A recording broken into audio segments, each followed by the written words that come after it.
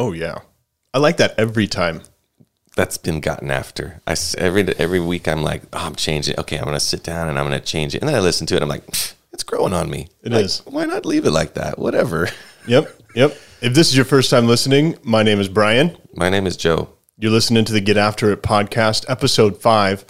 On the next episode, because you're going to be listening, once you hear this episode, you're going to continue on. On the next episode, you're going to hear us announce episode 5 as well. Yeah. But at the end of the episode, we make a correction, and it is episode 6, the next one. It's one of those things that's going to be, it's going to endear us to you. You're going to be like, oh, these guys are, they're incorrigible. They're just laughing right through their mistakes. Isn't that fun? We went 45 minutes of that episode thinking it was episode 5. And I don't know what happened, but we corrected it. Something rang our bell and we got it and we figured it out. It was you. I always needed you to explain to me when they're coming out, like, and how the order. I'll get it soon but it's all like, I'm confused. You could tell me like this was still episode 4 and I'd be like, well, maybe. Like, okay. Yeah. And I'd just kind of go along with it. And then maybe I'd go back and like check up on you and be like, I don't know. Maybe I'm gonna check up on this guy. I think he's trying to pull one over on me. Yeah. No, I'm not trying to pull one over. And I think it's just because of how easy this has been for us so far. It's been fulfilling is the wrong word, but it hasn't been energy draining. I guess that's the best way. There's things in your life that drain your energy and there's things that give energy. And I think this is one thing, just the way we kind of feed off of each other. Yeah. It hasn't really drained me. It's been easy as eating fruit out of a bowl. Which you are currently doing. Does it make a sound? Can you hear that? Yeah, you can hear the grape and I think raspberry. Oh my God. That's like an explosion of flavor in my mouth. It's like the freshest grape and raspberry ever. Why don't you see raspberry grape drinks? You do. You may not, but there are raspberry grape drinks, I think. I don't drink juice. Today we have fruit and donuts and coffee here because we brought in Dave. Yeah, we got Dave with us. Shoot, I was going to double check your last name. Don't tell me. Stevenson. It's just Stevenson. There's no middle in, but you wouldn't be the first person that made that mistake, so that's all right. Stevenson. Okay. But before we really introduce him, are there any announcements we need to make? Announcements. I have a question. Okay. Do we know anything more about the brew? Yeah, I need to go in and I'm going to go in and talk to him today. The coffee bean blend. Yeah, the special roast or signature. There we go. Signature roast that we'll be doing, the Get After It roast. Mm-hmm. We do know, and we've announced it already, so we're not going to beat a dead horse here. The beans don't come from dead horses. That's not what I'm trying to allude to. But we do know it's going to come from Guatemala, and very soon, I'm assuming in the next couple of weeks, you and I will be in Albanco doing a recording of the tasting. We don't call it a cupping anymore, even that's the official thing. It just sounds weird to say cupping. So we're going to do the tasting and figure out which of the 2 roasts he makes we want to do. And we'll record, some of those cool sounds of coffee pouring and us slurping the coffee and things like that. That'd be amazing. The cupping word, though, it's like moist, Like, yeah, it's just another word you could use, right? Yeah, tasting is what we can use. And so, we have that coming. I did want to say, I don't know if you noticed, I'm not driving my truck.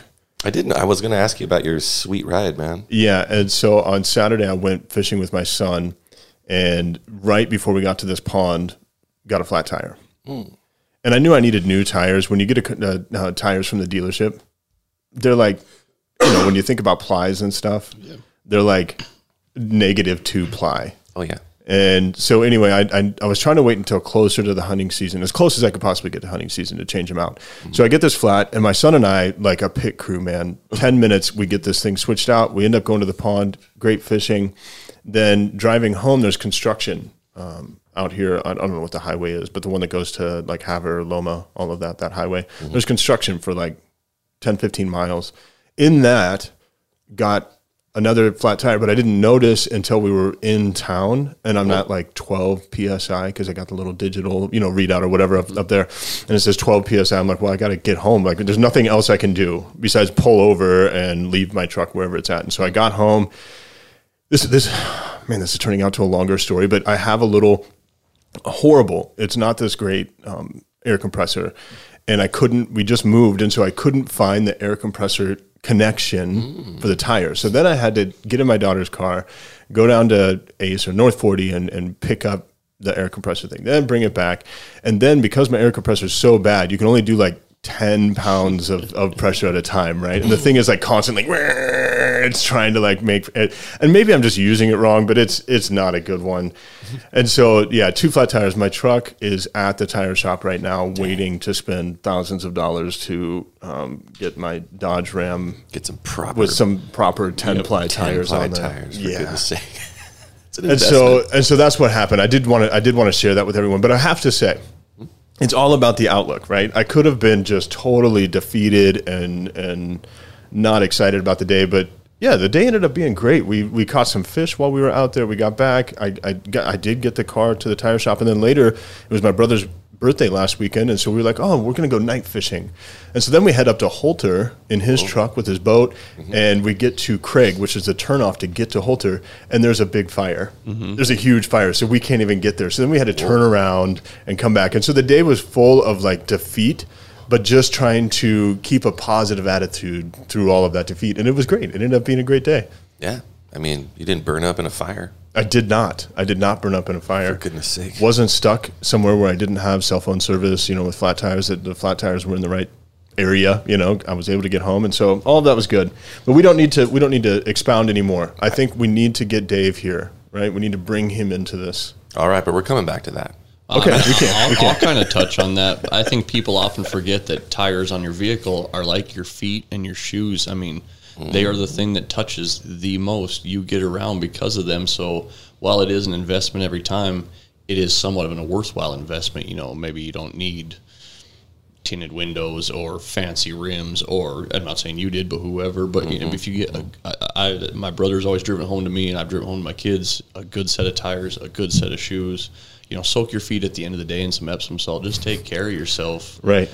On the part that means the most, a little less about your hair, a little more about your feet. And yep. so it's good to hear that story, and that you didn't get defeated. You just pressed on, and yep. Could have been a blowout, and you could have flipped your vehicle, could have been a million different things, but instead it was just simple. And yep. And it all worked out. And I agree with you. I actually talked to my son about that. I was like, I knew I needed tires, and now, like, I'm not going to go get like the cheapest tires I can find. Like, this is where you want to invest in your vehicle. Yep. Lesson learned. Yeah.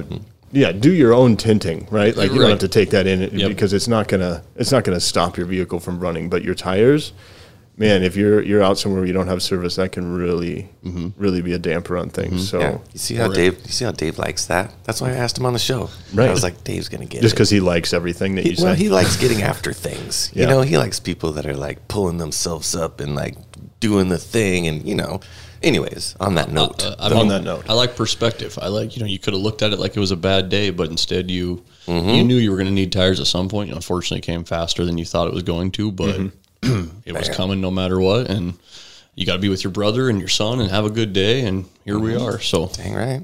On the Get After It podcast, here with our guest, Dave Steveson from DDM.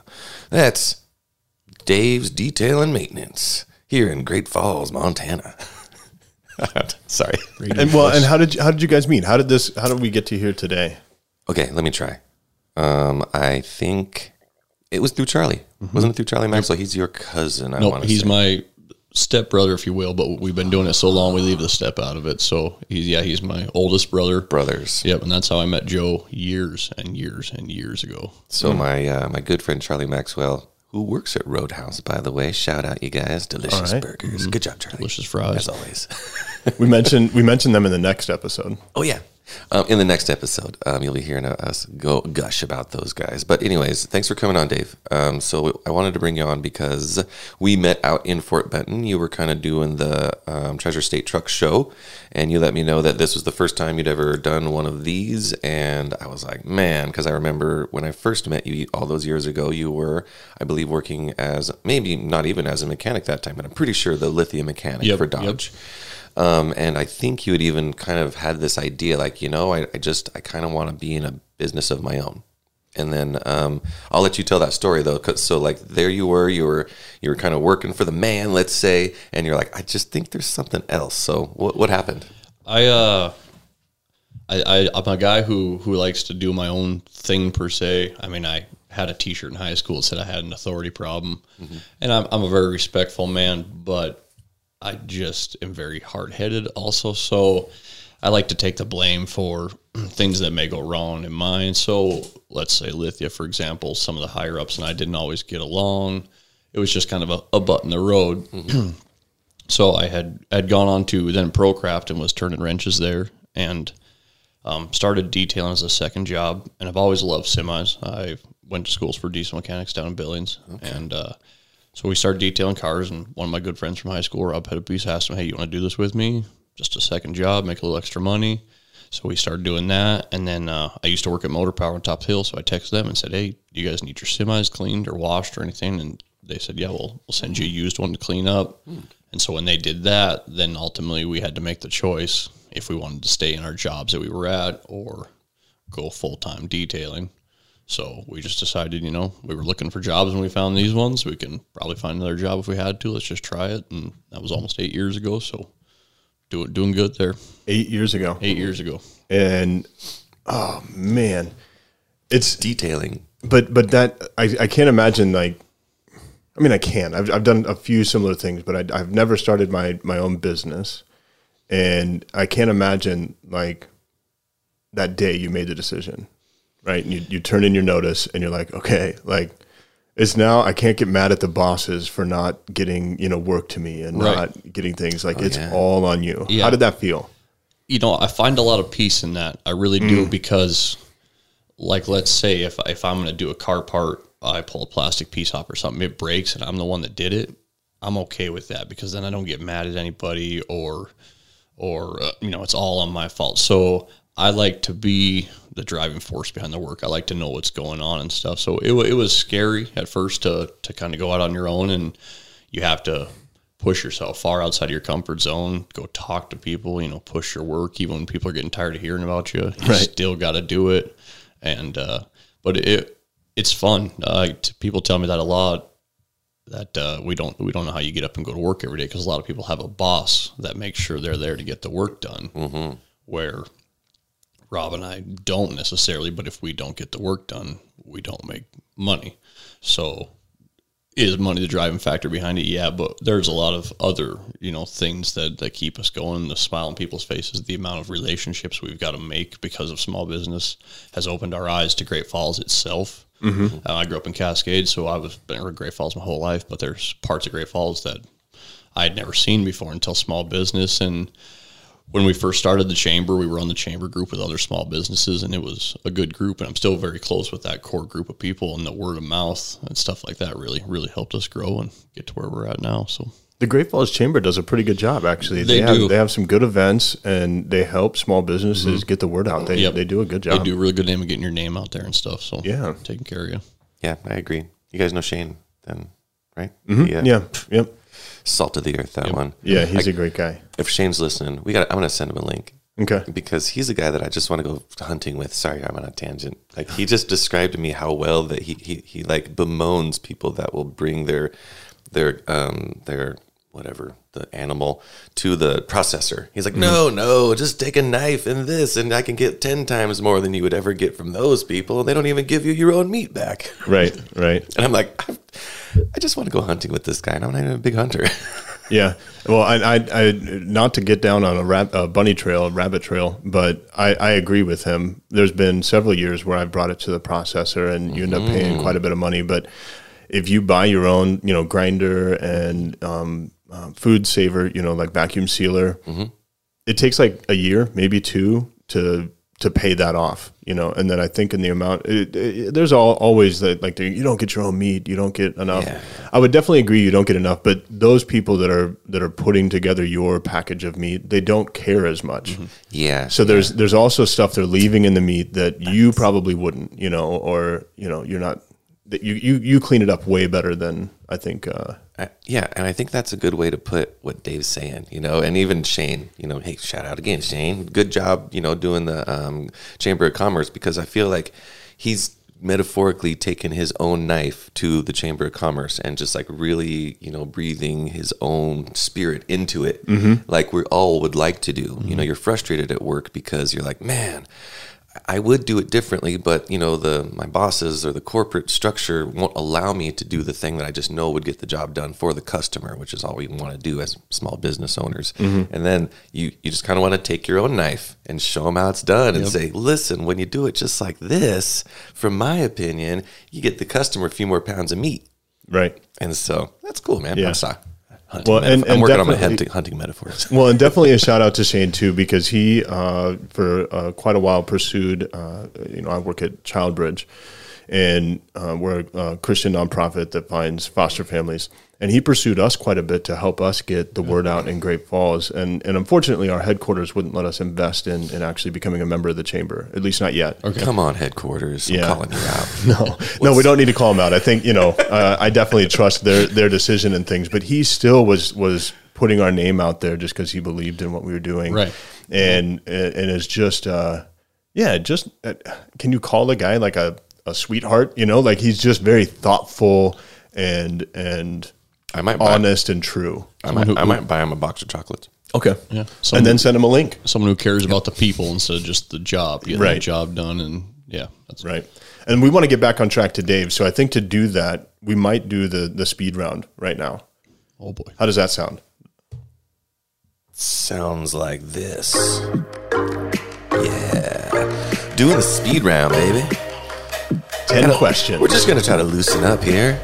We're just talking and we're getting a little awkward. My mouth is a little dry. My back is a little sweaty. We're going to take care of that right now. You're going to take care of your sweaty back right now? Listen, I'm working. Okay, so 10 questions. They don't mean they're not serious. So you can go funny. But I think you should go look deep within your soul in each question and give us eager to see what they are here. Yeah. You have no idea. We haven't given you any kind of prep for these 10 questions. Okay, I'm going to let you ask the first question because that's a good question. I know you like that one. Oh, this is my favorite question, and we've asked it every time for the speed round. Hold on though, right? I'm going to bring up the background music for our speed round just to put us all at ease. But keep it on a serious note. This one has a slow start. All right, 10 questions. Here we go. It's not too serious. If you are going outside, regardless of the weather, you're going to check the mail, check your garbage, do something just real quick outside. Are you barefoot, slippers, or do you squish the heel down on your shoe and run out? Barefoot. Fair enough. Likes to keep close to the earth, or whatever Gabriel was talking about. Yeah, Gabriel, he wants to feel the energy from the ground. Connection. Okay, I like that. Okay. Can I tempt you with mashed potatoes, fries, or tater tots? I'm definitely a fry guy. Fry guy. Fry guy. Follow-up question. Which fast food joint has the best fries? Oh, that's good. Oh. I really like Wendy's. Fries are pretty good. You dip them in the Frosty? Yeah. Oh, okay. Yeah. That's kind of a must thing. I've never done that. Well, I thought that was kind of a must thing, I guess. I thought everybody did that. I feel dirty. Okay, you have to watch an animated TV show or animated something on TV. Okay. Yeah. On your television. Are you watching an adult cartoon? Are you watching a Disney-esque type thing? Or are you watching anime? Yeah, it's kind of a trick question. Back in the day, probably, Family Guy or Simpsons, definitely an adult cartoon. But anymore, I'm excited for the Sing 2 movie with my kids. I thought the first Sing movie was a great movie. So probably kind of more the Disney-esque. I think it's incredible, the things they can do with like the movie Cars, just the little adult things they do you see in there, just the little things. So definitely Disney-esque. Disney-esque because of those adult Easter eggs that they throw us. Yes. The Incredibles? Yes. Oh, my goodness. Yes. You're like, that joke was for us. Thank you. The kids are like, what? Road to El Dorado. If you haven't seen Road to El Dorado, it is full of adult jokes that they do well. They do very well. They hide right in there. We went to Disneyland a couple years ago, and they had a Road to El Dorado set up, and they even worked it in there. Oh, wow. Yeah, but you had to understand it to get it, and it was cool. They're good at it. They were very good at it. I can't even remember if I've seen this movie. Oh, you're going to get it. Yeah. I have one of those memories. Like, I can't remember if I've read a book. Okay, next question. In high school, going way back, if you were in a clique, the rockers, the skaters, which one was your clique, would you say? Or mine was the poor kids. Yeah, and that's not the full gamut. Like any gamut, prep, right. Jock, nerd. Right. What was your stoners. group of friends that you guys kind of I can't even really say that we maybe. Well, you grew up in Cascade, so. Honestly, I guess if I had to get it, grew up in Cascade, but kind of the go-getters. We went cliff jumping, we went sledding, anything we went and played baseball in the early outs. We'd just go play catch for 8, 9 of us, kind of like the Sandlot. But it was just we always were doing something. We had to do something. We didn't drink that much in high school. We didn't party that much in high school. We did a lot of dangerous things. We just didn't do them with illegal things and stuff. So right, the Sandlot all the time. That's great. That's a great way to.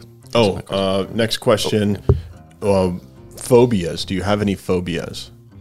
There's a lot of people dying before my parents do is a huge one to me, because now that I'm a dad, I want to see where my kids are going to go in their life, but I want to make sure I go out first before they do. Right. And so that, and I had an accident years ago. So like if my leg slip on an edge or something, my leg gives out, it reminds me of that accident.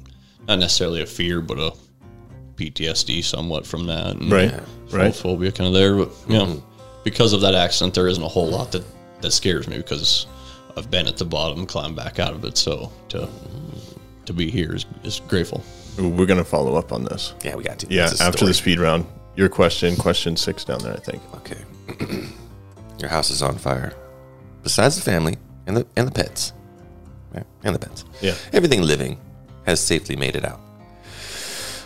What 3 things do you go get?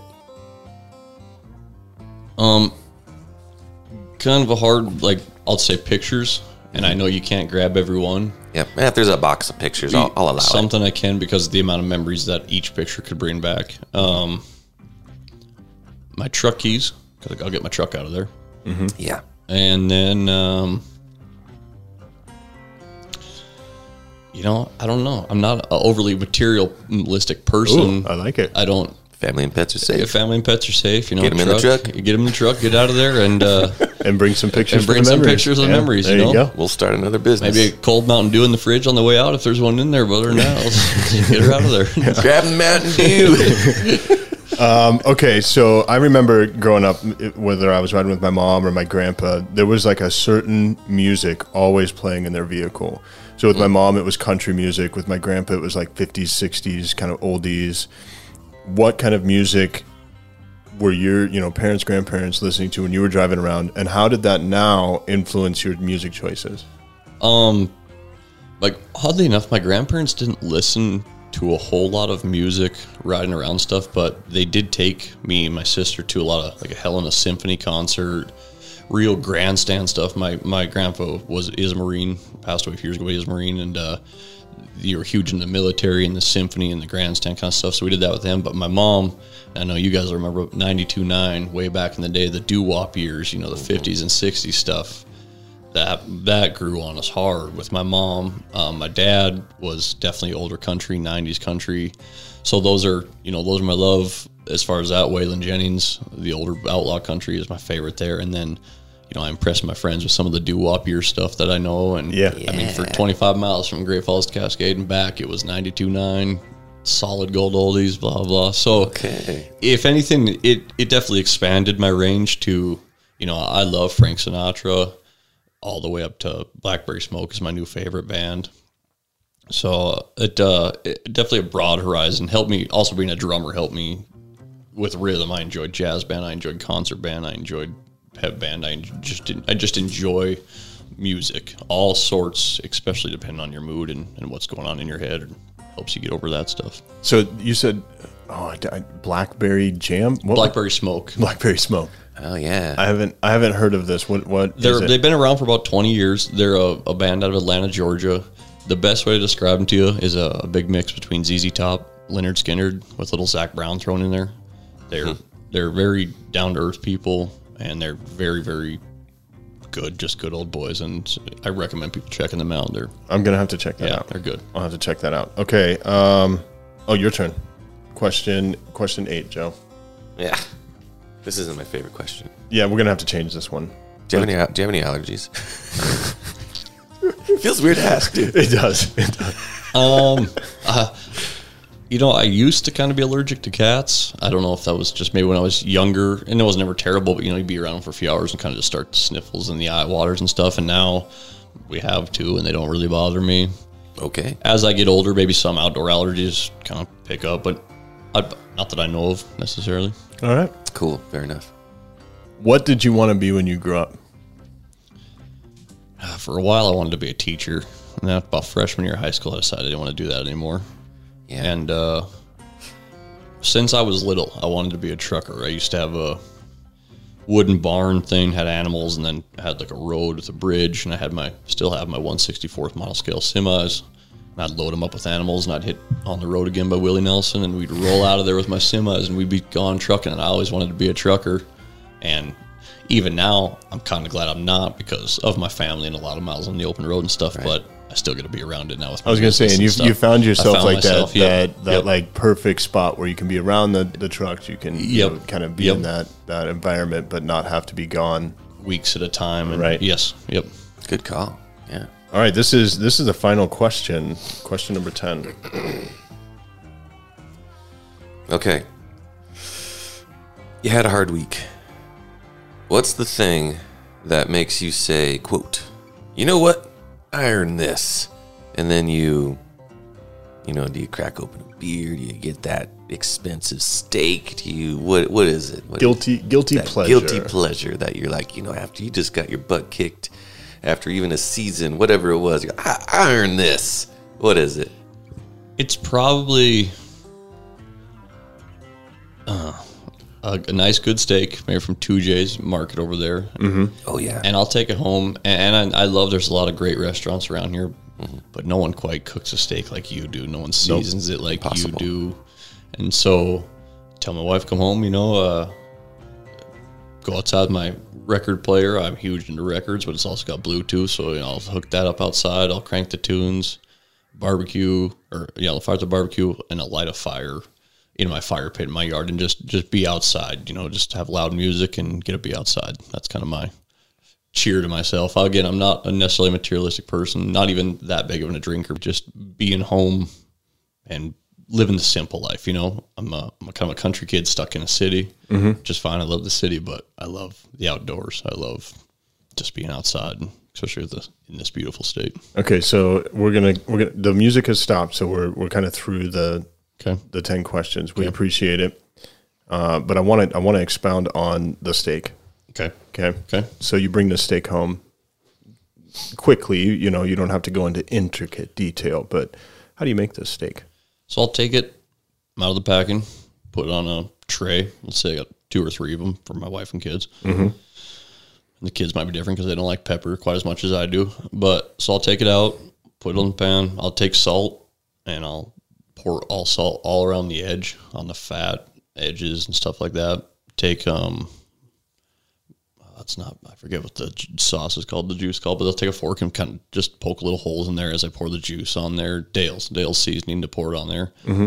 And then salt and pepper, Alpine Touch. Mm-hmm. I'll let it sit in the fridge for about 20, 30 minutes. Mm-hmm. That may be when I have a beer or something to just kind of take the edge off, get the barbecue fired up and all that, and music going.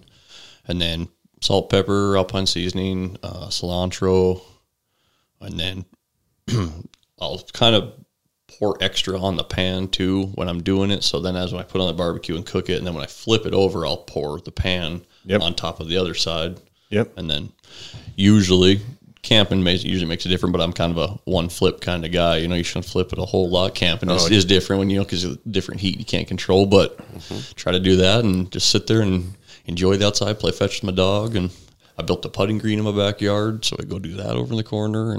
And so it's just a quick sear on either side. Yep. And then what kind of doneness are you looking for here? I'm kind of a medium guy, medium rare if I'm at home. You know, I don't order rare at a lot of places, but I do like a little pink in the middle. Red's fine with me. Yep. I would rather have that than completely crispy charcoal done. Right. So. Yeah. Yep. I agree. That's good. I really get into the cooking of meats. Yeah. And so it excites me to just kind of hear other people's, philosophy on how they cook a steak. It is interesting to watch other people the way they do it, and it tastes good and tastes different. Yep. You know, and are you using a pan on the grill? No, just straight on the grill. Just straight on the grill. Yep. Okay. And then do you let it rest, or are you just diving right in?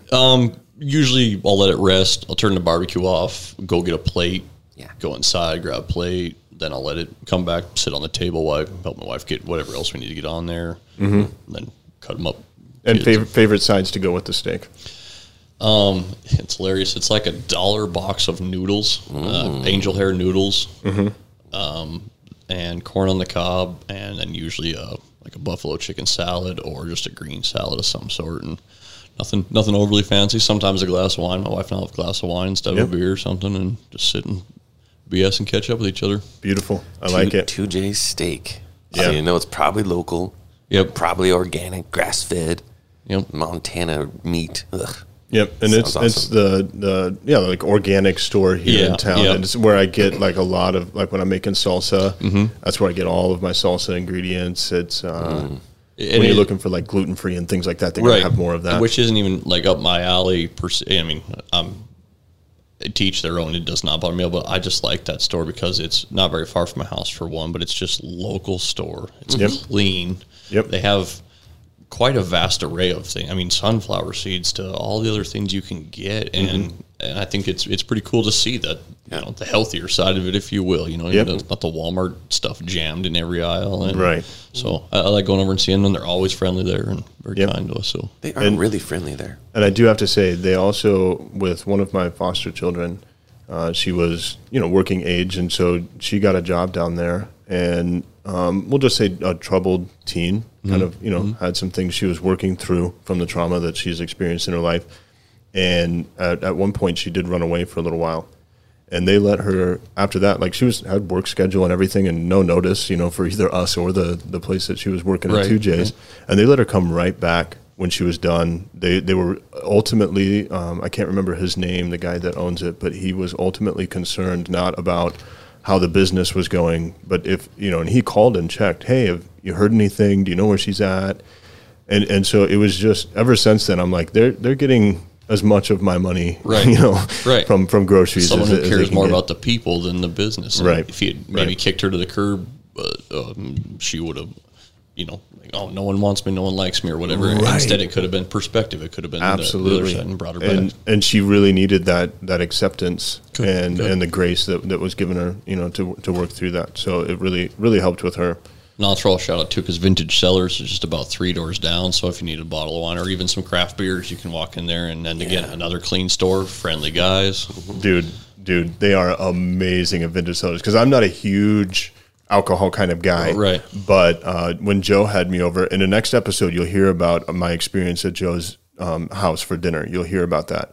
So I'm not going to go into great detail, but Joe was like, hey, can you just bring a bottle of red wine? So I went in there, and I haven't bought wine in probably a couple of years. Right. I said, I need a red wine to go with pasta.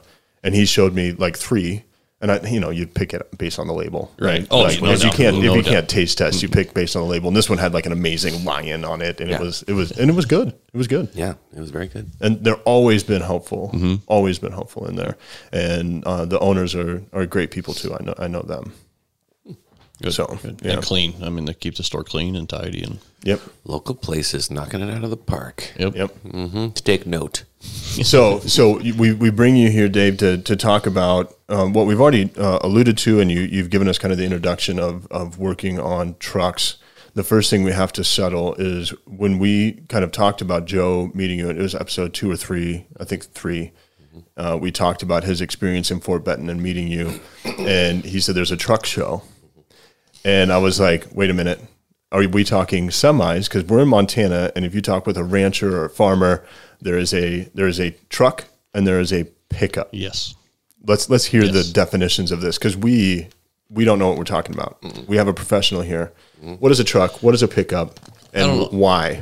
I don't know if I'd say I'm professional. It might be a loose term for me, but it's funny because my grandparents, my mom grew up north in Sunburst, and they'd stop on a dime and tell you that that's a pickup truck. That's not a truck. That's a pickup. When it came to cars and pickup trucks.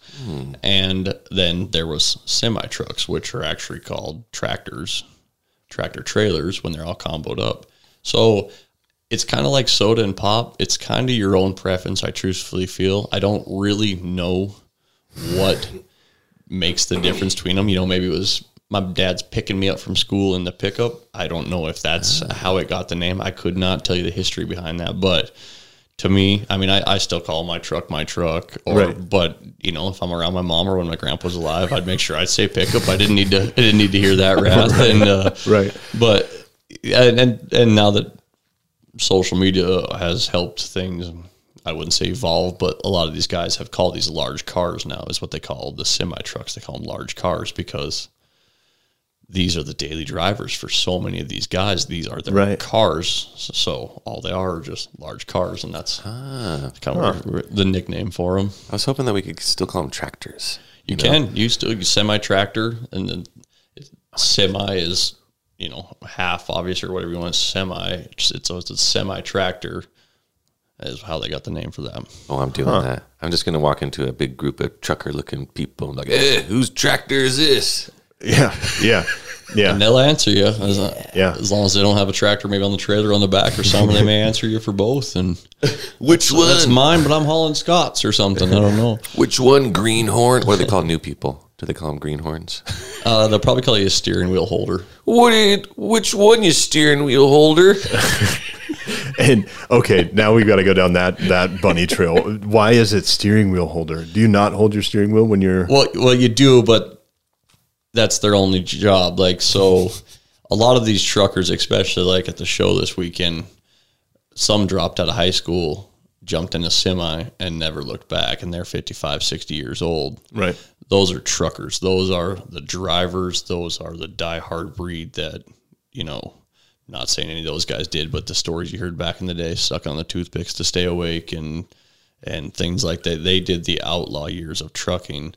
Now, a lot of these guys are just getting CDLs handed to them to go up and down the road, jumping in a truck, not knowing the ins and outs, not knowing how to float gears, do this and that. And I'm not saying I do. That's why I don't drive, but they jump in to hold the steering wheel and drive down the road. So you're just a steering wheel holder. You're not a driver. You're not. You're just a steering wheel holder. And a lot of the semis are automatic now. Yeah. And so, I mean, we all know clutch went by the wayside in normal vehicles. Yeah. So that makes these truckers even more upset that these new ones are automatic, and that makes it even easier to throw somebody behind the wheel. And automatic. Yeah, and so I should have known, but I'm learning right now that semi trucks are automatic. I just literally thought they were just all still manual. No, a lot of the newer ones are automatic, and I mean a lot of them are push button, neutral, reverse drive. You just push the button. Some do have a shifter, and then the other ones they're still clutch one, clutch. Well, and I mean, not to take anything away from this, but my pickup, my Ram has a knob. Right, is like the least manliest thing you can do when shifting in a pickup truck is a knob. Do you have to hold it with your pinky? Yeah. And it's crazy the amount of cars. We detail a lot of vehicles, cars, and trucks, and I mean, there's a couple. You spend 10 minutes and they're looking where the shifter's at. You can't find it, and it'll just be like a little switch. You just got to pull up or down to go forward, reverse. Emergency brake was a little switch right here instead of the old. Push down with the cable or pull. I mean, technology sometimes scares me a little bit. All these newfangled tractors with a new breed of steering wheel holders. How authentic do I sound right now? Yeah, you sound authentic, like you've been doing this for a while. I might change my middle name to Trucker. Joe Trucker. Joe Super Trucker Ryan. I like it. Back in my day, I was driving a 21 speed with a splitter. Only had to double clutch when my partner was watching or asleep. And so with the detailing job, so you don't do just semi trucks? Nope. We started out. I mean, we we started out, like I said, semis is kind of what pushed us over the edge to make this a full-time job. And that first year was hard, as it is with anything. You know, there was $50 weeks. You know, that we were both making $50 was all we made. You know, as anybody does, and the struggle was real. But we just kept going, expanded our knowledge and what we could do. And so we do cars, trucks, boats, campers, jet skis, golf carts, semis. I mean, kind of anything you'll throw at us. We've actually cleaned the Roadhouse Diner kitchen twice way back in the day when we were just looking for something to make money and whatever we do. And, and so Tara, the owner of the Roadhouse, used to work with my mom in the ER. So again, another way, just kind of connected through all of this small business stuff. Right. And you, once you figure out, you go down the rabbit hole and you figure out just how many people are all connected in that way. And so it's fun. You just talk to Shane. He'll just introduce you to all the people. Yeah. Okay, so how does when you're doing detailing, and I know you've probably done some trial and error of, you know, pricing and figuring all of that out. Are you just kind of, it's an hourly rate, or, you know, how does that work? We kind of have more of a set job price. Here's the base price for some people that bring them in and they just, you know, their vehicle's just immaculate, and the people are like, oh my gosh, it's so dirty, you got to get it clean. And, you know, maybe it takes us a few hours and they come in off, and then we lower their price a little bit. Obviously, we're knocking out of the park and we want them to stay loyal to us. And and then there's others, like one car, for example, it was a convertible 2-seater. No, had a back seat, convertible. And a homeless couple lived in it for like a month. This car got stolen and they lived in it for like a month. And I mean, there was needles, there was all sorts of stuff, and bodily fluids. And it was gross and terrible. So things like that add in more money, dog hair, or, you know, mud, or one lady spilled pig feed in the back of her van, which is okay. Accidents happen, but she left it there for a year and it ate through the carpet. Hello. Yeah. So, I mean, it depends again how, you know, we've gone as far as pulling seats and carpets out of vehicle to get mice is a huge one. Yep. Spilled food. We pulled headliners and found food mice have carried up there and stuff. So it just depends on what all we have to do. It will either add up or lower it down. And so for somebody listening right now and going, oh, you know, I've thought about getting my car detailed and I've never really done that.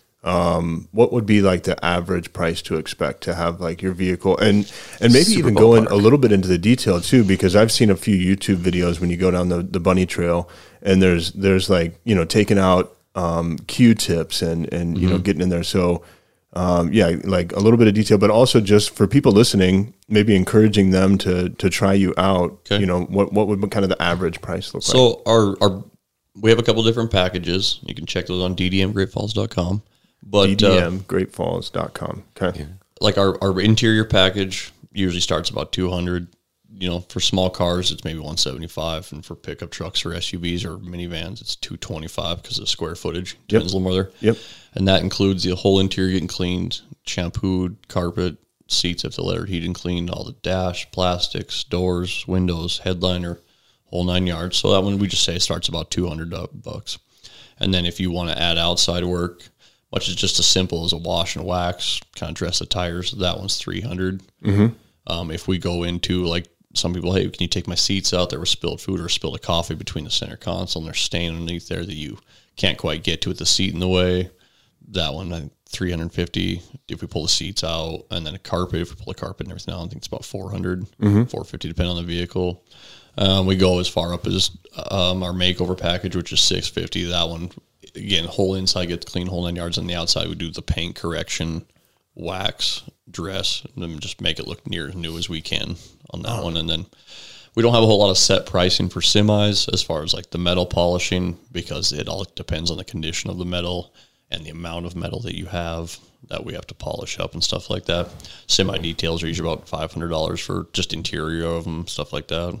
And then like exterior, you can get into, and there's some people that like they need their semi, you know, sharp when they pull it out. And so all of that chrome, they want polished and looking, you know, reflective, and the wheels, they do the same thing. And, you know, that gets into some detail there. It does. It's, no complaints, but it's honestly the most physical, labor-intensive thing I've ever done in my life is polish metal on semis. Polish metal in general really is just because you're holding a 6,000 RPM grinder with a 9 or 10 inch flannel wheel on it. Mm-hmm. So you're already pulling a whole lot of G's with that thing spinning around. Now, if you're catching edges, holes in wheels or something, it's jerking your hands, your wrist, your body. Yeah. There's that flannel wheel. It'll burn you. It'll cut you. It'll snap your finger. I mean, a lot of guys have broken their fingers hitting this wheel and stuff. So it's a somewhat violent job, but you got to sit on the concrete. You got to lay on your back. You got to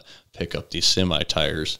And I love it. No complaints, but it truly is one of the more than any high school sport I ever did, more than anything. It's one of the most physical yet rewarding things. I was going to say, like, it's the reward, right? Because in doing ministry for 10 years, there's not a lot of things that when I get done at the end of the day, I've done work and I can say, oh, there's a job well done, because you're working on relationships with people and things like that oftentimes you can't take a picture of it. You can't show people, Right. And so you have this fulfilling job that when in the 10 questions we're like, hey, what do you want to be when you grow up? And truck driver, right? So you're really close to this. And then at the end of the day, you can literally a before and after picture and all of the blood, sweat, and tears that come through it, you can see job well done. Yeah. It's honestly one of the most gratifying things I've ever done too with polished metal, because you're taking, like, for instance, Calvin Rohr's 79 Kenworth A model semi. He bought as a junior in high school. And we ended up just polishing up and stuff for the show here this last weekend, and he ended up winning, voted on by the other truckers best of show for his old 79 Kenworth. And I mean, there was beautiful brand new ones out there, but people like to see that you can restore this old beauty and still have it look good. Yeah, you can buy new, we get that, and so that's what I think is gratifying for me. We get to take these old looking rims and these old looking fuel tanks, and we get to shine them back up to a mirror and make them look brand new, and makes these guys happy and puts them a little higher up in their seat as they're driving through town. And so. And with that too, like in Montana, we put a lot of junk on our roads, Yeah. And so you're going to get a lot of corrosion and the underside of that fuel tank, man, I bet that is a beast. We're not the only state, obviously, but anywhere you go in Montana, you account for at least 10 miles of gravel. That's just the way it is. And those truckers, half the gravel and those, front wheels, mud flaps, the bottom of the tanks are usually so beat up that, we'll sand them down and get them smooth, but you can't always get them brand new, but you still get them to look, instead of whited out fuel tank, have this crystal clear, beautiful looking tank. And it's really rewarding. And so this show was just this weekend, right? It was just this weekend. And this is your first year putting on this. We've got to talk about that, right? Yeah. Big events. Those are. I got time if you guys do. Oh, we definitely have time. So tell us what happened this weekend. How many days was the event? How many trucks showed up? Yeah, give us the rundown. So I'll start. I just had a memory. It started in 2017 was the first time I ever talked about the Treasure State Truck Show. Oh, man. This has been a long time coming. Do it. Yeah, so 17, had just gotten into the semi game and polished and everything then, so didn't quite have the connections and everything that I do now, nor the customer base with semis. And not all of them get polished, and we don't ask them to. Polishing doesn't make you go down the road. Polishing's like the tinted windows. Right. Yeah. It doesn't get you there. Just make sure they're safe. But in some regard, it'll keep the DOT off you if they see your clean looking truck. Like, oh, this guy, he's probably a good guy. You don't got to worry about him. And so 2017 was when it first started. 18, we were going to do it, and we just weren't quite sure what we wanted to do, how we wanted to do it. So 19, I went down to Louisville to the Mid-America Truck Show, which is one of the largest truck shows, and the amount of money there is incredible. The things these guys do to their trucks. I mean, one guy had a 3030 as a shifter. You could pull it out, jack around it, shoot it, put it back in. Guys. Whoa. And he was from Montana, actually, believe it or not. But just sound system. Some trucks only have 7 miles on them. They're 6 years old because they just get loaded onto trailers and hauled around to these shows and stuff. Right. Whoa. So it was incredibly cool. And while I liked that and everything, there was a lot of politics and drama and BS that went with it. Mm-hmm. And I said, this is what I want to do, but I don't want that. I don't want the more money you spend, the nicer truck you have. So I wanted just to be Montana. So when we were going to do it 2020, obviously we all know what happened there, and so we couldn't do anything. Oh yeah. Yeah, that whole year was just ruined for everybody. So we just put our head down and worked and built our customer base up there. And so then it was probably about January this year that I started really thinking like, I think we're going to do this. So the one thing that I have a very hard time doing is asking for help or asking for handouts or anything like that. But that is what started it all. I put up, I believe it was February 26th. Does anybody have land they're willing to donate for us to have a truck show? Because one of my favorite movies was always Field of Dreams. So I thought if I built this in a field, if I build it, they will come. Huh? So that was my whole goal there. And so Spencer bowled out in Fort Bend and said, hey, I got 20 acres here that you can have, or I got 400 acres over in Winifred. I said, well, I think 20 acres and I can keep it pretty close to my shop if I need anything. So that started it.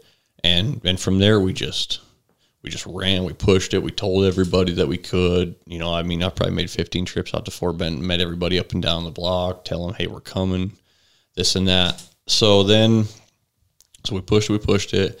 Then it got about 2 weeks before the show, 2.5 weeks before the show. And I went out to this field that we were going to have it in. And it was going to be a danger. It was going to be, the field was dry. It was one, cigarette butt away from torching any trucks that were going to park in this field. Right. And then the houses. And then we were on the edge of Fort Benton. So the moment it spread to town, you know, man. And as much as I didn't want to, I didn't call it yet, but I just tried to find something else to do. So I made the drive to Fort Benton, probably the longest 40-minute drive of my life. And this is where I love small business. So a customer of ours, Shandy Baumgartner, out in Fort Benton, I text her. I said, hey, do you know anybody on the fairgrounds? And she said, oh, I got one guy. Let me get a hold of him. So she got a hold of him, gave me his number. I called him, JC. He said, let me talk to the committee about it. So the next day he talked to the committee. They came back and said, okay, we will let you use the fairgrounds. You can camp there. You can use everything except the rodeo grounds. So that's fine. We don't need them. Let us have power. There's restrooms. There's showers. There's everything there. He said, but the one stipulation is we are having tractor pulls out here in August, and we want you to come back with semis. So it worked out great. So that's again why I love small business, because one phone call opened up a whole new world of doors for us. Got in the fairgrounds, and now it'll be an event there every year.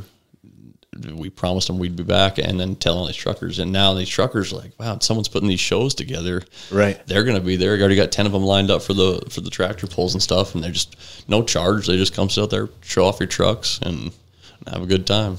Oh, that's fantastic. So how many trucks ended up coming out? Okay, so we got a few trickled in on Friday, Saturday morning, most of them trickling.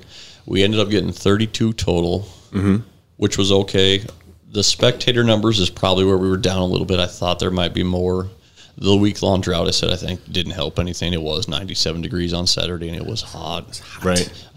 And construction from Great Falls construction to Fort Bend. And Dutton Fun Days was going on, and there was a swim meet in town. I mean, it's summer. It's hard. Right. And, excuse me. So we just did it. My brother probably gave me the best piece of advice from the weekend. At least, Dave, it wasn't 80 trucks and 3,000 people, because if it had been mass chaos, people wouldn't want to come back next year.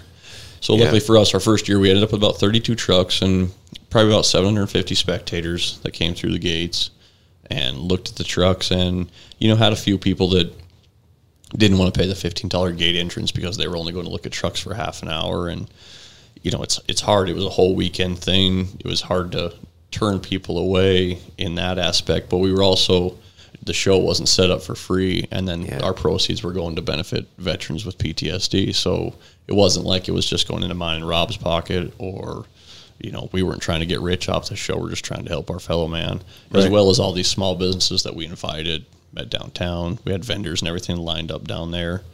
And then like Joe being a Marine vet, and Marcus Serrano, our photographer, drove up from Missouri. He was the one that originally got us turned on to this program with the vets, and had been with Dave's Detail when we first started. So he'd been part of the chamber and grew his business with us before he moved and stuff. And that personal touch, Joe, a lot of people love Joe, love people like Marcus, that personal touch really made people, I think, just feel great about it. I mean, we got a lot of great praise at the end of the show, and I think it'll only double next year in both trucks and spectators. And a lot of guys just, hey, Dave, I'm stuck on the field farm and I can't make it over like I thought I would. I'll try to make it over tonight. And they still would. They couldn't bring their truck, but they still came over, supported us. Even if they were only there for 45 minutes, they didn't complain about the price because they knew what it was for, and they knew they just knew Rob and I that we're not crooks. We're just trying to help where we can and do what we can, our platform, to make this world a better place. So, yeah, that's really cool. That's pretty fantastic. I didn't make it out. I know, Joe. So your part in it was, I was playing music out there. It was fun. I've played shows like that before, kind of, and definitely for events that are just like, this is the first one, and kind of, we're not sure what's going on, and everything's by the seat of your pants. But yours was cool, man. It was like, the idea, it made sense when I got there. I was like, oh, you just put a bunch of really cool looking trucks together, and all the people that own these trucks are really cool guys. They want to talk about their trucks. They want to have a few beers. There's vendors there, have some food, and you're in Fort Benton. So if you're not from the area, I mean, geez, go look at some trucks, hang out in Fort Benton for a little bit. It's beautiful downtown history there is ridiculous. Yeah, Fort Benton's gorgeous. Any excuse you could have. And I met that photographer. I didn't know he was from Missouri. Yeah, yep. He was such a nice guy. Yep, and not to go off there, but he was the one that turned us on to this Amy Grant's Music of the Rockies program. Amy Grant's Music of the Rockies. Yeah, so a little bit behind that, Wounded Warriors is a great program. I'm not dogging them at all, but it's not rewarding to me just to hit donate because you don't really know where your money's going. Maybe it's changing somebody's life, that I'm not doubting. But so this program, we actually will pick a handful of vets or whatever, however many we can, to send to this program down in Colorado. They take them out camping. They pair them up with a music artist, and then they take them out camping, and they talk about the problems and the battles they're having in their head, and then they write a song about it, and that helps them get their emotions. That's how they express their emotions. And being that music's a huge part of my life, I was in a coma for 3 weeks, so I have brain damage. I've never served a day in my life. I won't take that credit away from anybody, but I understand the mental games and the struggles of everyday life, of how simple frustration can make you so mad.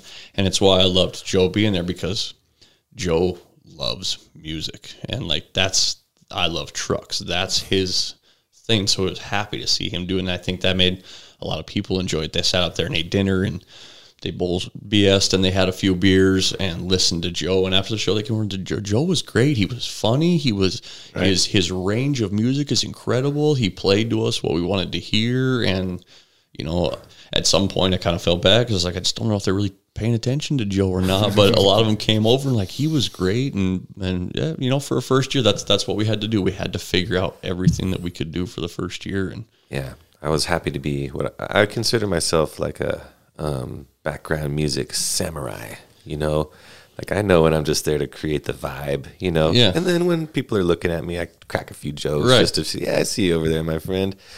I love that stuff. But I was also thinking, man, I can't wait to bring back a band, and really have them out there dancing, hopefully on a little cooler of a day. I don't know if I would have had them dancing that long, even with a great band, because it was a scorcher. It was a scorcher. But even so, talking to some of the truckers when I was talking about, we had the trucks lined up 45 down a giant field, facing each other, and we were talking about it with some truckers, and we were talking about Joe, and they're like, how cool it'd be if we had Saturday night concert right here. Yeah. Let's say 9:00, and we have the concert, and then about 10:30 the concert gets over, and then we could have our light show with all the trucks and everything. And so it's just evolved, and us talking about Joe, and if we would have had a band, it would have, but it was actually really beautiful, for lack of a better word, just having a guitar out there playing in your voice, and it was simple. It was small town simple, and it was great. Yeah, man, I was excited to do it. Before, I would be nervous to do stuff like that, because I'm like, man, I'm not sure if I'm exactly what these guys want. But I felt the vibe, though. I was like, kind of what you were talking about. Like, there's veterans out there's truckers that just love what they do, where everyone likes being in Fort Benton. Everyone's just in this field, and everyone, and there's just like a cool, friendly vibe of a new event like that, and you can feel the earnestness that everyone like, man, we like it here, and yeah, we don't have maybe 1 million vendors, walking around or bumping into 1 million spectators, but this is fun. And I think everyone was like really starting to feel like, hey, we were at the first one. We're gonna buy that T-shirt and we're gonna come back being the original. We were the first year drivers of this show, not the steering wheel holders like you, second year people, just coming up to lap up all of the exposure, and because everyone's here now to be a looky-loo, because this is the place to be, don't you know? And that's what I told some of the vendors. If I felt bad for anybody at the show, it was the few vendors we had, because there just wasn't as many spectators there, to just necessarily make them money. And I still think they did okay, but I gave them all, grateful thanks thanks for fighting through this first year with us. Like, you'll always be in my corner now because you were here, and next year just wait, like it'll only get greater. So save the good spots for you. Yeah, exactly. You guys, the VIP, when everybody pulls in, you guys get first choice because you were here on that first year, and you made the leap with us. You made the jump with us, knowing it may be $1 million, it may be in the red, we don't know, but let's just try it and do it. And then I think once everything got figured out, we didn't really know the layout. We didn't really know what we were going to do. It was all kind of flying by the seat of our pants because we had never done a truck show. Right. And that was half the thing that kept this crowd coming. Half the people are like, oh yeah, semi-trucks. And people are like, why are you putting semi-trucks in a field? They're semi-trucks, but they don't understand that even my own mom, I've been doing this for 8 years, she climbed up inside a semi and couldn't believe the amount of gauges they have, or that they have beds and fridges and microwaves because they're rolling houses, and people don't understand, or people don't know. And then that's what I want to change too. Be a little more patient with these truck drivers going down the road. I don't know if you guys ever drove one, but it's hard to stop 80 feet on a dime. And And so just bring more awareness to the truckers and just everybody, help out small business vendors. That was the ultimate goal behind it, was help the PTSD and then help the small business vendors. It was Fort Bend's 170th anniversary, so we kind of got a piggyback on top of that, encourage people to go downtown. And even the town of Fort Bend was great. Newspapers came out and talked to us and interviewed us, and a couple of people lined up on Main Street to listen to the horns honking and stuff as we left, and air horns going. And I know it'll be bigger next year. I know that we'll be back, and people will just be more excited about it. And so people this year made it really great to be back next year. And so for our listeners that we have some outside of Montana, but the majority are inside Montana. And in the next episode, you'll hear us give some shout outs to all of our listeners and where they're at. But for those listening, they're outside of Montana. You had a photographer there, and where can they find pictures of the event? He's going to send me the link as soon as he gets them all done, which should hopefully be the next day or two. He was going to take a few more days to disconnect up here in Montana before he drove back. Oh, yeah. He said he was going to connect on my Instagram, too. Yeah, yep. And so I'll have those pretty soon. He'll send me that link, and then I'll send the link out I'll post it on social media. We have a Facebook group called the Treasure State Truck Show. I'll put it in there, and then I'll send it out to all these drivers, and they can look through all the pictures. They see them. Whatever ones they want to buy, they buy them from Marcus, and then he makes the money for the work that he did. Right. And then kind of like Joe playing music, that's Marcus's outlet. Because when I got to talk with him, a little story on him, he was in the service for 20 years and got out, and it was the second day of a new job he was starting, and it was the mental battles. He said it wasn't because he had to shoot somebody or your buddy got blown up. I mean, I understand it is for some people. For him, it was because he didn't have to apply for a job for 20 years, and he didn't have to do the simple stuff that a lot of us do, and the mental anguish part of it. And said one day he just pulled over on the side of the interstate, second day of his job, and reached to grab the pistol underneath the seat, and that was going to be it. And ended up calling his wife instead, who called VW, and they got him all set up and squared away. So he got to come out of that side of it, be on the other side of it, and photography is his outlet. Right. For that. And so to have him here doing what he loved, listen to his ideas. I know I love pictures, but I'm no professional by any means. Was he the one that took the flag down and then put it back up between those two cranes? Or was that for his pictures? He videos doing that because, cool. Which is another, I mean, like, the people made the show happen, the truckers, just everybody, because AJ Concrete called me. That's whose 2 big trucks those were. They called me and said, hey, can we...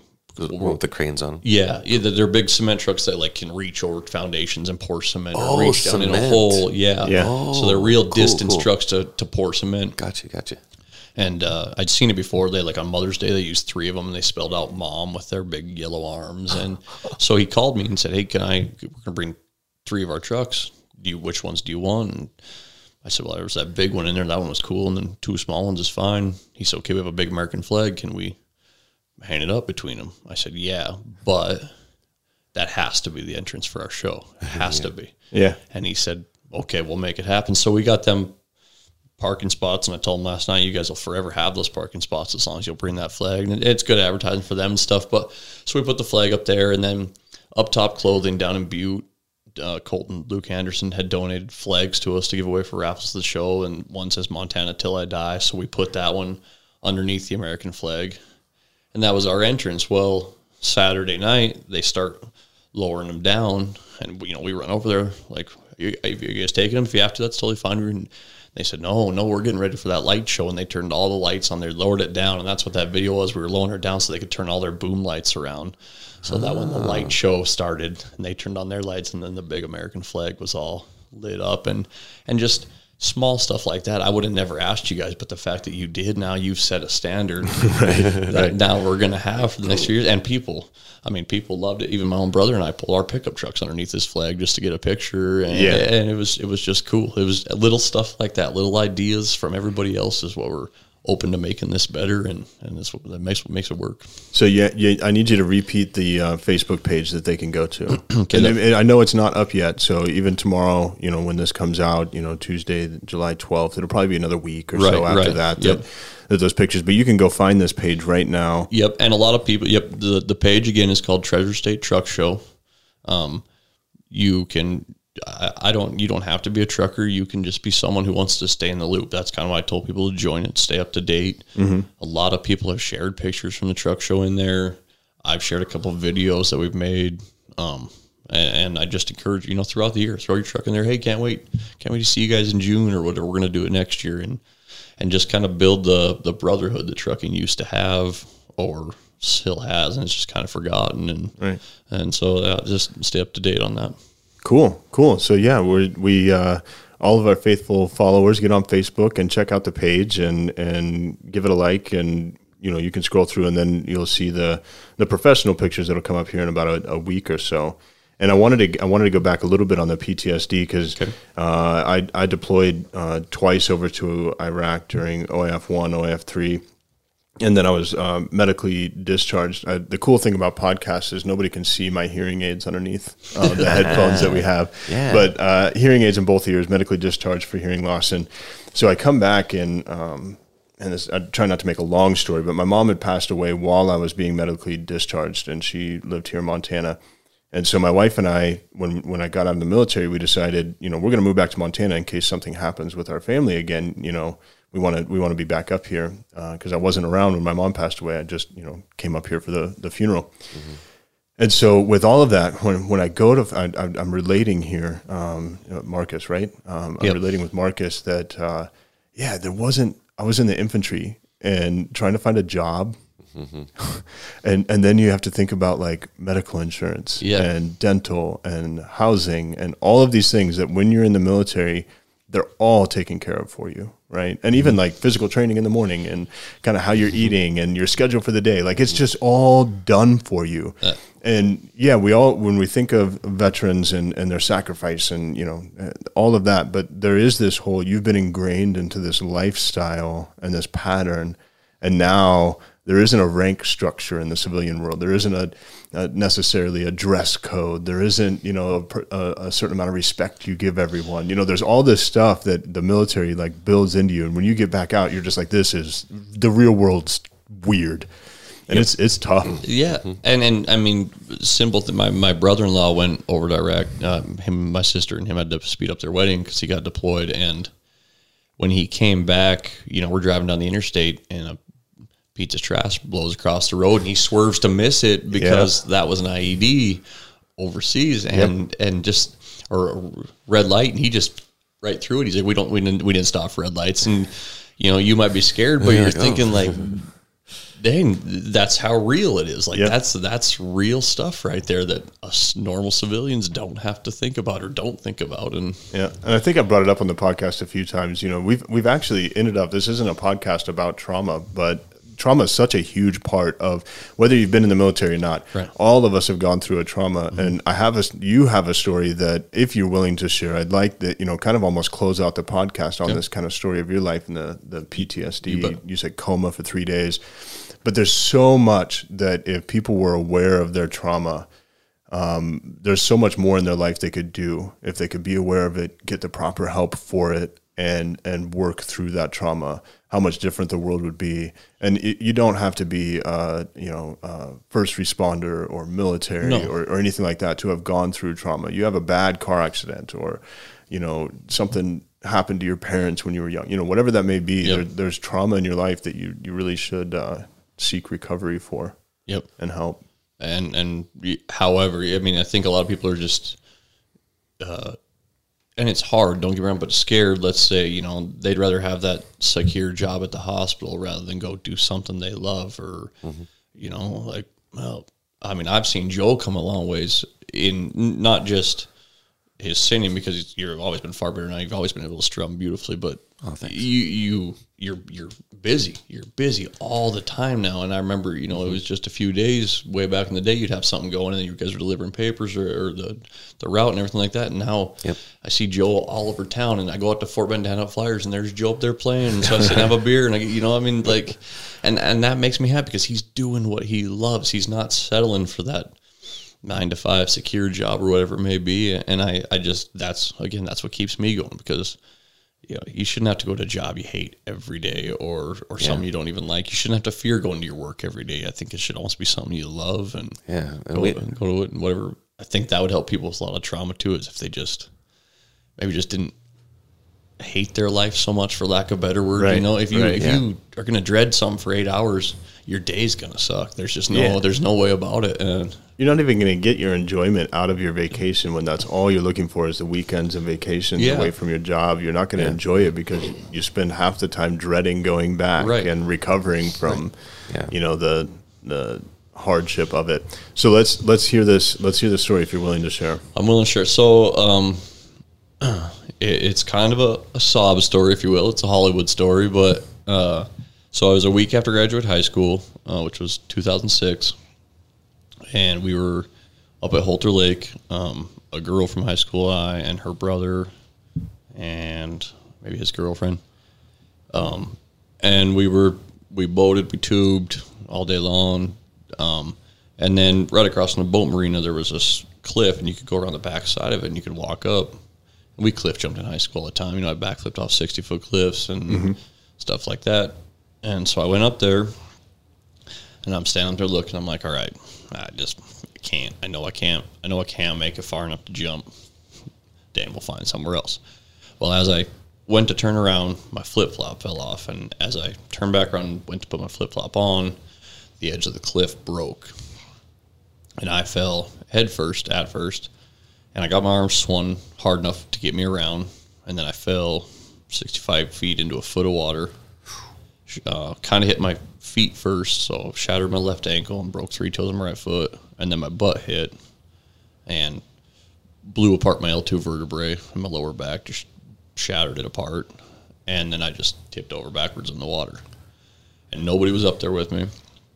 Well, ironically, that girl came up a few minutes behind me, got to the same edge that I was at, and looked over and just saw me floating in the water, or laying in the water, and my flip-flops floating away. And that's when she knew I wasn't playing. So she ran down, pulled me out, yelled at her brother to go call 911. When he ran over to do that, there was actually a fish and game guy over on the other side who came over. Then 911 got called. She did CPR on me, got me breathing again. So in this foot of water, you were under the water for how long? It just was slapping up in my mouth, kind of. Okay. But for a few minutes, I'd been sitting there sucking water until she had came up and found me. A few minutes? Yeah, like my left lung got all infected from all the lake water and everything in there. So a few minutes, and then so she pulled me out, Wolf Creek Volunteer Fire Department came. They came running down the dock to get across, and there was an older gentleman trolling his boat up, and they said, "Hey, we have a injured person over here. Can you give us a ride?" He said, "Yeah, climb on in." So he gave him a ride over, waited around. They didn't need his help anymore. We'll come back to him in a second. But so they stabilized me, had my face covered, blah, blah. Mercy Flight came to get me. And the story behind Mercy Flight is my mom and my stepdad, my dad, are ER nurses and have been for 40 years. Right. A little less. But they're night shift. So the crew that came to get me, Joe, Rosie, and Charine, I've known since I was about 8 years old. So when they got there, they get their stuff out, and I actually just got a letter from Charine, the RN, the other day, like about a month ago, that described the events, blah, blah. But they ran over.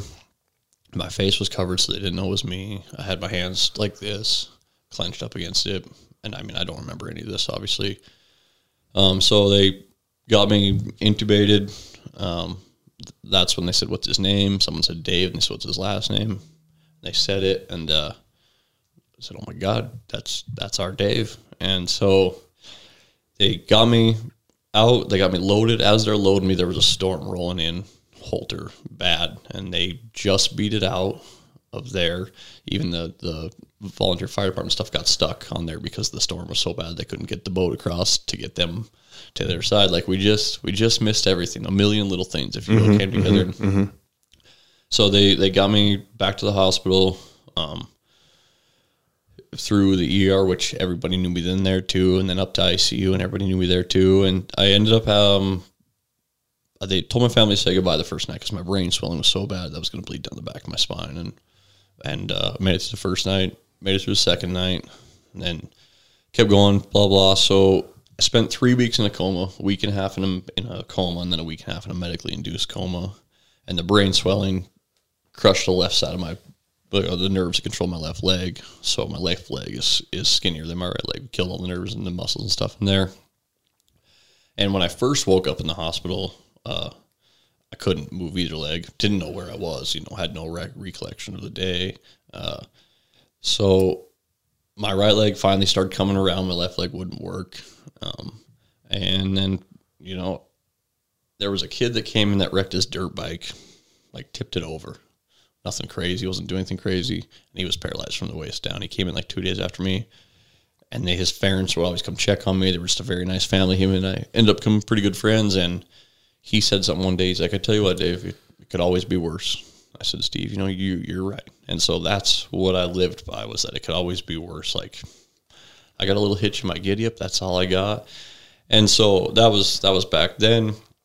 So then I went to physical therapy. I finally got out for a month and a half in the hospital, 3 surgeries. I have a cadaverous femur is my L2 vertebrae now, with rods and pins and stuff back there. And they told me, my physical therapist told me I'd never walk again. I should switch college majors, and my mom should get a handicap accessible van. And I won't say on the radio what I said to him, but I rolled out of there that day, and I never looked back, and I learned to walk again, from wheelchair to walker to crutches to cane. And I had a full leg brace that would lock in the middle so I could put weight on it. Broke that on the golf course one day. So I went and got one that just from the knee down, and then about 2 years later I broke that on the golf course. And so now I just don't wear anything at all. And my leg has started to come back as much as it can. It'll probably never, be 100% because it was damaged. But just when he told me that it could always be worse, I kind of laughed because, man, I had to learn to walk again and talk again. Death is really the only thing that could have been much worse, but really paralyzed. Paralyzed would have been 1,000 times worse than right. I'd rather die than have someone feed me all the time or, things like that. And right. So I was happy because from that point on, my driving force, along with great friends and family, I had friends carry me up hiking trails when someone would carry my walker, and they'd carry me just so I didn't have to be left out of anything. Or we'd float the river, and 2 of them would carry me up the side of these rocky cliffs because I just couldn't get up. And so they'd tie a rope to it, would lift me up, whatever they could do that I didn't have to be excluded. Right. And that just meant the world to me. And so as I got healthier, then that's what I wanted to do, was change somebody else's life for the better. Maybe that one thing that you could do. And So that's kind of just, I guess, how I lived it, and I just never really looked back. And there's people in this world that need help far more than you or I do, and so that's what we want to try to do. So that's started my own business and tried the truck show, blah blah. And the thing that stuck with my own business, we had a lady come tell us one day, Great Falls had that flood a couple of years ago, 3-4 years ago, and she was pregnant. Her husband was overseas. Her house flooded, her basement. She had nobody here. She came to the shop one day. She said, I walked out to my car to kill myself that day because she was just so mentally frustrated, blah, blah. And she climbed into her nice, clean car that we just detailed. And she said she couldn't do it because the car was too clean. And I never wondered again what I was doing in this world. Like if that was the one life I saved, me and Rob, not just me and my business partner too, if that was the one life we saved, then we did it, So that's what I'm happy about this truck show, because now we get to make a difference, whether it be an vet with PTSD, maybe one of those small businesses had a crap year last year, and maybe this weekend could have made their year, or maybe this weekend kept them doing what they love instead of going and settling for another job. And so that's what I like to do, is just make people smile and make them just happy, just make everybody happy. Man, that's a good. Man, it's a fantastic story. That's a fantastic story. I'm a firm believer that all of us, we have something to recover from, and we have a story to tell. And so the first thing I want to say is just thank you for sharing. I definitely noticed, if you couldn't hear it through the audio, it's an emotional story when you talk about people coming alongside you, when you talk about the million little things that could have gone different, that you wouldn't be here today, or things would be different. And just all of that. And I appreciate, sharing your emotion with us and with our listeners, and then the positivity that comes from it. Because I feel after an event similar to this, and you even alluded to having a kind of rough childhood with some drinking there. There's two different ways you can go. You can get bitter, or you can get better.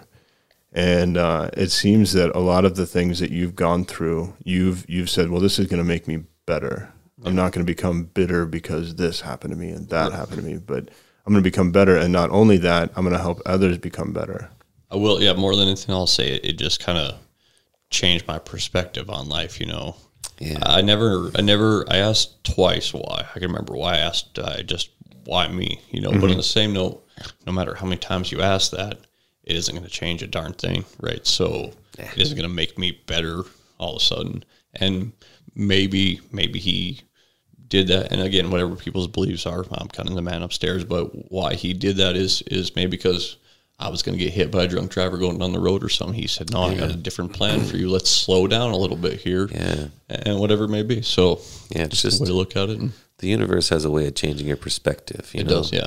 Not only can it always be worse, but it can always get better. Yeah. And that's why it's, you got to stick around for that. You got to push through, and to be able to push through is that energy is finding your passion. And that's why I love doing this podcast. We bring people on, we talk about your passion, and it usually ends up touching on some sort of trauma. We all have some sort of trauma that has hurt us, or it is stopping us, or making us, or giving us a wrong view of who we are. And just having a different perspective, having things taken away from you to give you that different perspective if you need it, if that's what you need to open your eyes, and then to see, well, now I get to be around trucks, doing the thing that I love, and you get to give back to people when maybe you would never get that chance before, so things can always get better. That's what I try to have, because I'm a very negative person on myself too. So as you were talking, I was like, I just came up with that. I'm thinking, you know what? I say that a lot. Things could always be worse, and that's true, to know that there is no bottom of the barrel. It could always be worse. Like, no matter where you're at, it could be worse than this. So, feel good about where you're at, but also change that perspective, flip it, and go, there's plenty of room for this to get way better. And if you're just ready for it. Yeah. When you're asking that why, a lot of times the answer is, how do you respond to it? Because the why comes out of how it changes your life. Right.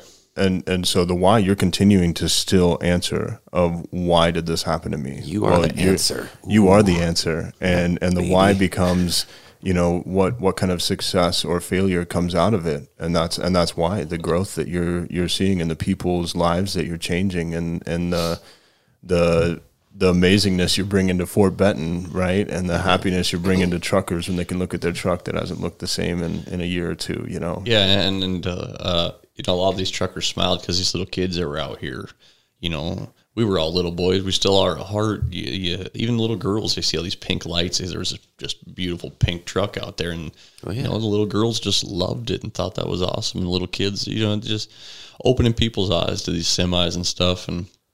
But it was more just, I think, like the small business. I heard a quote from a guy we've been doing business with for a lot of years, very successful here in town. And he has a putting green on his lawn. And I have this corner triangle in my yard, and I thought, oh man, I'm going to do that to my yard. Like, I'm going to build a putting green on there. So I did it, and I sent him a picture. I said, CJ, you inspired me to do this because you had one in your yard. I said, appreciate that. And he said, I just heard about your accident, Dave. I had never known that about you in the 7 years I knew you. He said, people will help people who help others. He said, you're the inspiration. And so that stuck with me, especially this weekend out in Fort Benton. The amount of people that just helped, that just wanted it to be successful, was awesome. Like, that's what made it. That's why we'll be back. I know we'll be back because everybody knew that we're just having a show or having a party or getting drunk. We were trying to make a difference in many people's lives and put a smile on many people's faces and have fun. After last year, all we needed was to have a little bit of fun. So we're excited about it. And it's not what the media wants us to hear. They want to hear separation, segregation, selfishness, you know, but the world, man, when you get out and you're experiencing real people in the real world, and I'm not trying to be all America, but seriously, it's what our country's founded on, is helping your neighbor and looking out for each other. And that's what, especially in small town Montana, you're going to get into. But even just, you know, Great Falls, a little bit bigger of a town, you really get people that want to help other people. And reaffirm that in a not absolutely great world, there are still a lot of great people out there that have the same goal as you, maybe sitting back quiet and just not as loud or whatever, you know, but you raise them up and they'll raise up to the level to help you out. And they understand the big picture of it all. And that's great. That made that weekend easier and better. People say, good job, Dave, but there was a lot of helping hands that made it happen. So good job, Dave. Thanks, good job. Yeah, good job, Dave. Thanks, you gentlemen, for having me on here. DDMGreatFalls.com. Treasure State Truck Show, Fort Benton. And any other way that you would like people to get a hold of you, to follow you, to reach out? You know, we have a Facebook and Instagram page for Dave's Detail. We do a lot of before and after pictures on there. Instagram is a little more user friendly, so you'll see stories, a lot of our stories on their daily stories and stuff like that. Instagram, okay, yeah. Instagram's where we're trying to lead people for the podcast as well. And it's a little more, I feel, user friendly and a little less. And what's your handle? Detail Daves. Detail Daves. Detail Daves. So you can find Detail Daves on Instagram. You can find Joe and I on Instagram as well, Brian Gus and Joe Ryan Acoustic. But find the page, Get After It _podcast. Share the link on Instagram. Like and then review it, subscribe. There's no way that after listening to Dave here in this episode that you don't want to share our podcast. And so that's gonna help us out a lot. But it also, like, let's get some positivity in the world. And your little bit of helping somebody else right now could just be sharing this message with them. And so if you're working right now and this is what you do while you're plugging away at work, pause for just a minute and share this with a friend that might need to hear that's recovering from somebody or something, and give a share. And then we always appreciate the reviews. We've had a few reviews on Apple iTunes. We appreciate your reviews. And Dave, anything else you want to say before we get out of here? No, thank you guys for having me on here. Thank you both for your service. I'm grateful. Do it again. I'll send everybody this way and get the small business world going again. Cool, man. It's been our pleasure, as always. So, you know what? It could always be worse. It could always be worse. It could always get better. We'll see you next time. Turn it up. Till next time. Man, I'm excited. This show was really good. I agree. Not as good as this music, though. Not as good as this music, though.